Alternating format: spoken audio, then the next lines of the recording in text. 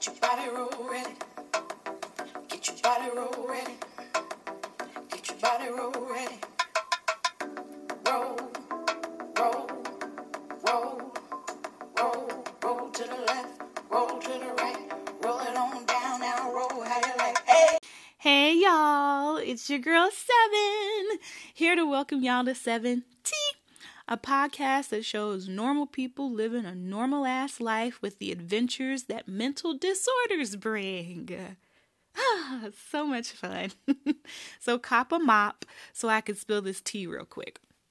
First off, if you have never been to therapy or have only been with one therapist on your healing highway, your sage street, your what would Jesus do direction in your life, your boulevard of broken dreams, that one doesn't fit. Sorry about that. Throw that last one away. But if you have only had one counselor through your journey to a better you, count yourself lucky.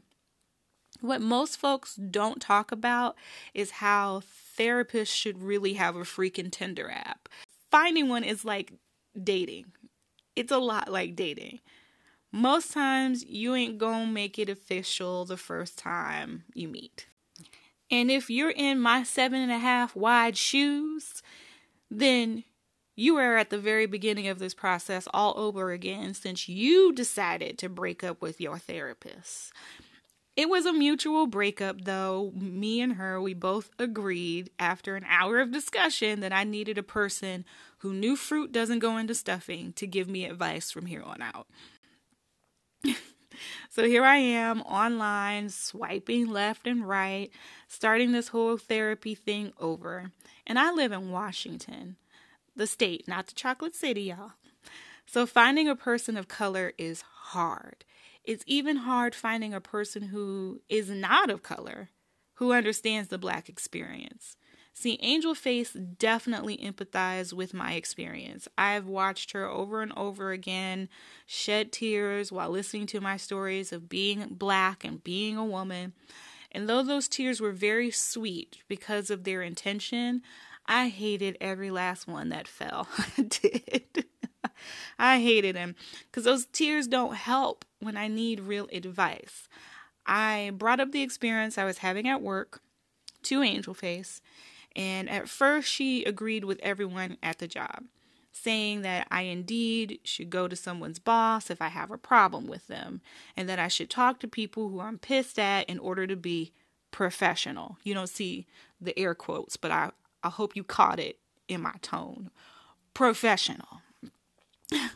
I looked at her like, so you think that just because I'm not looking at pictures of their fucking kids and handing out compliments to someone I'm literally pissed at, that makes me unprofessional? I went on to talk about Agatha. That's not her name. There's people at my job who listens to my podcast. What's up to y'all? Hi, thank you for listening. But I don't want people to know about her. Okay, y'all got me. Cool. So we're going to call her Agatha. All right. So Agatha is the bitch that told my boss that I don't work until my boss gets in, which is 4 hours. It's a 4-hour stretch between when I get to the job and when my boss gets to the job. Alternative facts. She also went on to say, oh, they're really loud. Now that's true. That's an actual fact. But everybody on the floor that we work with is loud. It's an open space concept. There are no walls. They're just desks. And there's 20 people packed in a room. And they're all adults trying to work. There's actually more than 20 people packed in that room, I think. And we're all trying to work. And we're all trying to be on phones. So everybody's going to be loud. But Agatha decided to go and tell my boss that I don't work. And that I'm too loud. That's where we have the fucking problem. And on top of that, this is the thing. Agatha has not been liked by many people for a very long time. When I first started working at my job, people gave me a summary of who to be around and who to stay away from. And according to folks, she was like a red light, wrapped in a do not enter sign, wrapped in a black woman yelling at a horror movie, screaming, "Don't go in there, girl," rolled all into one. Like, that's what she was. People, all folks, except for one person, was telling me, like, don't fuck with her. I've literally had someone say, she's clearly miserable at home, so she seems to try and take credit for everything here, so be cautious. I was like, oh, goddamn, okay. I had another instance where I invited like a bunch of people out to lunch, and people were afraid that I fucked up and invited Agatha's ass. However, I saw these same people chatting, laughing, and chilling with her. And I was floored. Like, you just told me how horrible this bitch is, yet she has no clue that you feel this way. And I felt bad for Agatha. Even though I didn't like her, I felt bad that she is this person who is so clueless to how many people hate her. Now, I'm explaining this to my angel face therapist, and she says that I should be doing the same. I should be laughing and swapping pictures and shit like that. And I told her I'll never do that. She may hate me. I might make her uncomfortable when I'm around, but she will always know where I stand. I will not make her look like a fool. I will not laugh with her, making her think that she's accepted and liked by me, and then go talk shit about her behind her back. I'm not going to do that. Angel Face told me I was honorable and how she admired that, I don't know, characteristic in me. And side note, that was the third white woman who had told me that week, which I found strange, but that's neither here nor there. But Angel Face was like, I should also be cordial. And I'm like, okay, so now we went from professional to cordial. Okay, sure. I told her that Agatha and I don't work in the same department. Our work never crosses over on any project. And I really have no reason to speak to her. Period. She comes out of her way and she'll compliment me on my pants. And when she did it, my response was, thanks. She needed to get in the building because she forgot her key. I let her in the building with mine. Now, I mean, yes, I did ignore her as she chatted the whole way as we walked to the door. I mean, absolutely I did that. But that's all the cordial you're going to get from me. I think that's enough. She crossed the line by bringing in the authorities into a situation that could have been handled by just coming to me. It's the sad story of a white woman avoiding conflict by calling the police to my door, not realizing that she might be inviting a racist to my door with a gun. People in power in this country are often white. Racism. Sorry. I'm going to get some water for that. And I have always assumed that 10% of those people hate me. Simply because I came in the human color brown. You know, if I walked into a room, which I have, and there's 100 white people in there, which I've also done that, where I'm like, all right, there's like 10 people in here who not only hate me because of my skin color, but believe that I don't deserve the same rights, freedoms, and liberties that they get. White supremacy is real. But the thing is, everybody looks the same.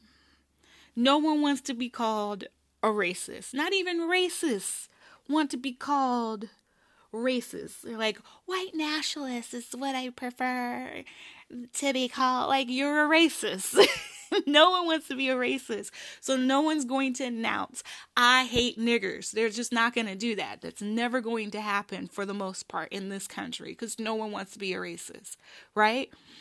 However, it seems like people who are well-meaning believe that I'm not racist, so they can't be racist. Like, that's not how that works, all right? Just because they don't come out and say it to your face and you don't see it because you happen to not have the color brown on your skin doesn't mean that it doesn't exist.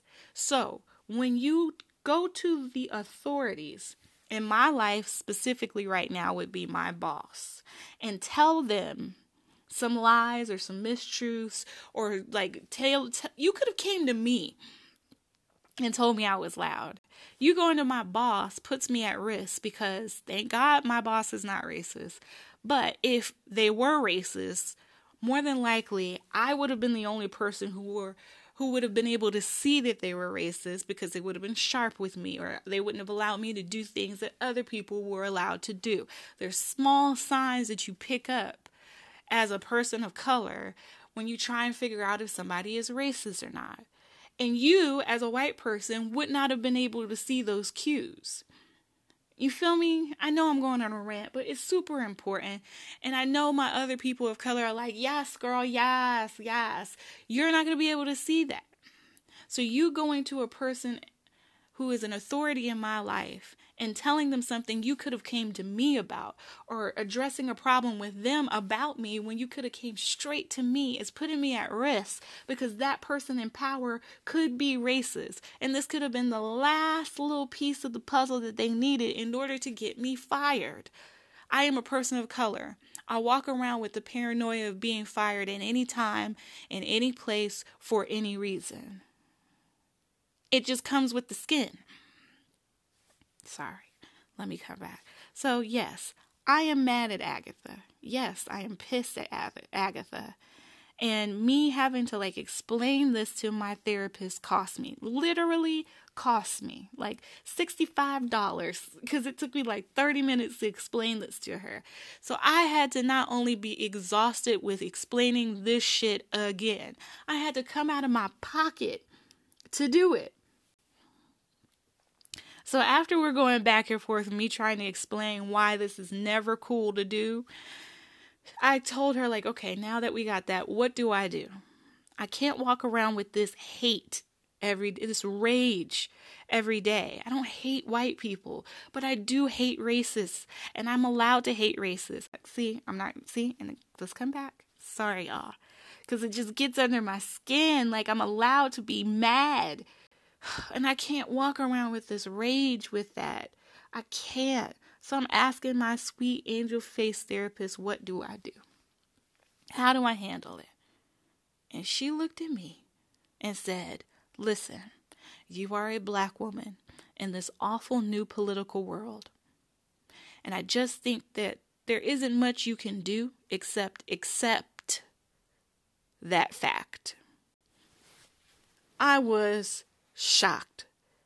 I'm sitting here I'm aware I'm black. I'm aware I'm a woman. I live with it every single day. So that advice is shitty. So I told her that advice ain't gonna cut it. It's just not gonna cut it. So we ended up talking back and forth again. And she was like, yeah, I just think it would be better for your healing if you saw a therapist who's a person of color to help you. She even admitted that she didn't have the skill set, and her being a white woman is not good for me. That's just the way that went. So here I am, 6 hours before I'm going to meet another therapist, and I feel like I'm preparing for my first date. I'm excited and I'm nervous. I have a whole heap of questions. I'm just starting from scratch, man. I gotta tell her everything again in hopes that I can continue on my healing path. And I know this is okay. I know this is the right thing to do. But my damn anxious brain would like to point out all the horrible things in this situation that are just not true. But they sound real valid, especially when they're repeated in my head over and over and over again. Like how unfixable I am. How nothing is going to work for me. And I'll never be healed. How it's me and not my therapist that has the actual issue. How I stopped going to Angel Face because she was right about me not being cordial and not being professional. And I didn't like it. How I'm running from constructive criticism and truth.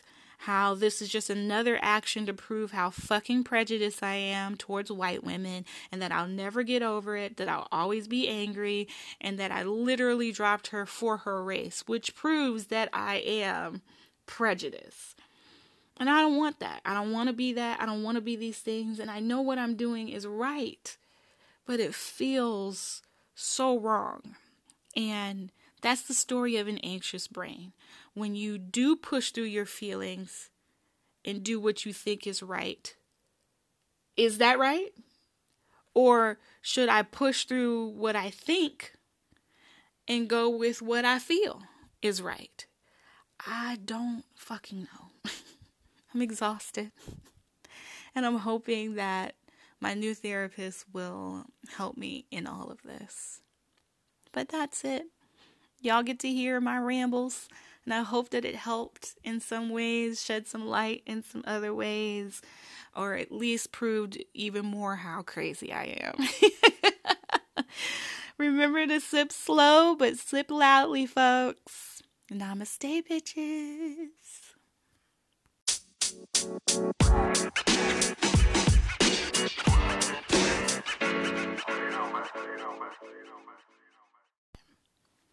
All right, update time. I recorded that first part before I started my first therapy session so y'all could see how my anxious brain ain't shit, has never been shit, and will never be shit. Like, that anxiety is on a whole nother level. It'd be on some bullshit, right? Half those ideas and beliefs that I had about me going to go find another therapist were ridiculous. But if you could see me as I was recording it, you would have known it was no laughing matter at all. I was as committed to those like beliefs and ideas about myself, seeking other therapy, as Trump supporters are to the belief that a wall will keep out illegal immigrants. Both of us are being ridiculous because our beliefs are dumb and not based in facts. I mean, that's just truth.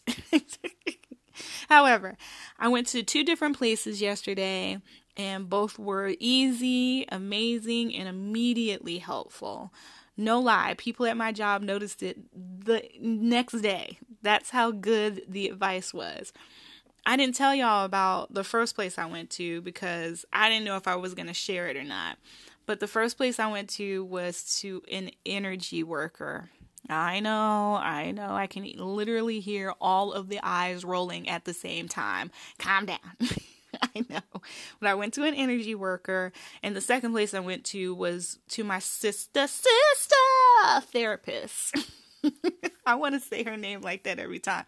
That's not going to work. Let's call her Sister Circle. Yeah, let's call her Sister Circle. I went to both places because though I have walked away from Christianity, I'm still a deeply spiritual person.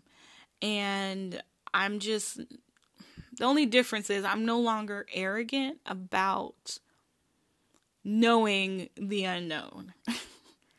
I don't believe I understand the unknown. So I'm a little malleable. I'm a bit more malleable, actually, to the knowledge of other religions and other things that talk about the unseen, the spiritual world, the soul. And I just wanted that part, my spirit, to be worked on along with my soul. So I went to go see an energy worker, and that was cool. And I also went to go see, like I said, the therapist. You would think both the energy healer and my therapist would be drastically different from each other, but they had a common theme in advice, and I thought that was really cool. Sister Circle basically said, you have energy, you have a lot of it, but as a woman, I have to understand that the energy is finite. Like, women have a really hard time just sitting down and relaxing. We have a limit amount of energy. And that's what she was trying to get through to me. So she was like, so you can either battle your bullshit at work and put your energy into that, or you can actually put that energy into your husband, your podcast, your dreams, etc. Sister Shaman said, you will attract what you align with. So if you fear something, you will get more of it due to you giving it your attention. Instead of paying attention to what you want, you get a harvest from whatever you pay attention to. I was like, oh, okay, that does kind of make sense.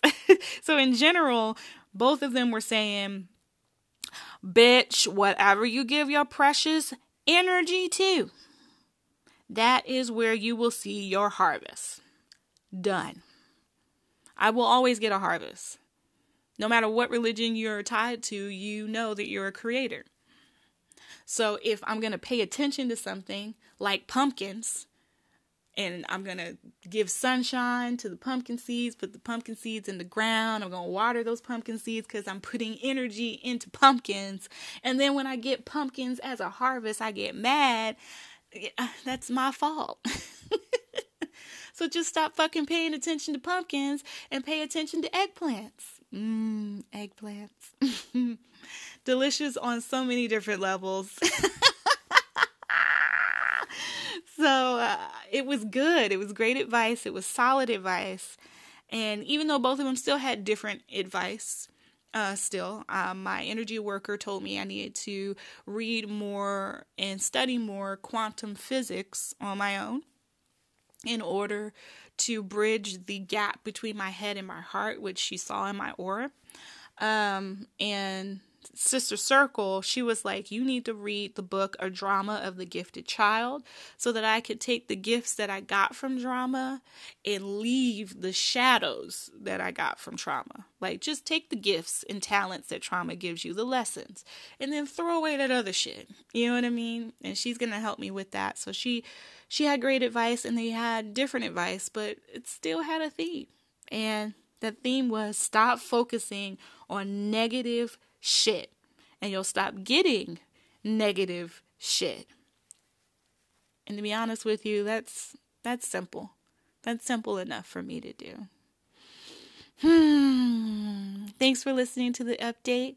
Remember, again, sip slow, but sip loudly. Namaste, bitches.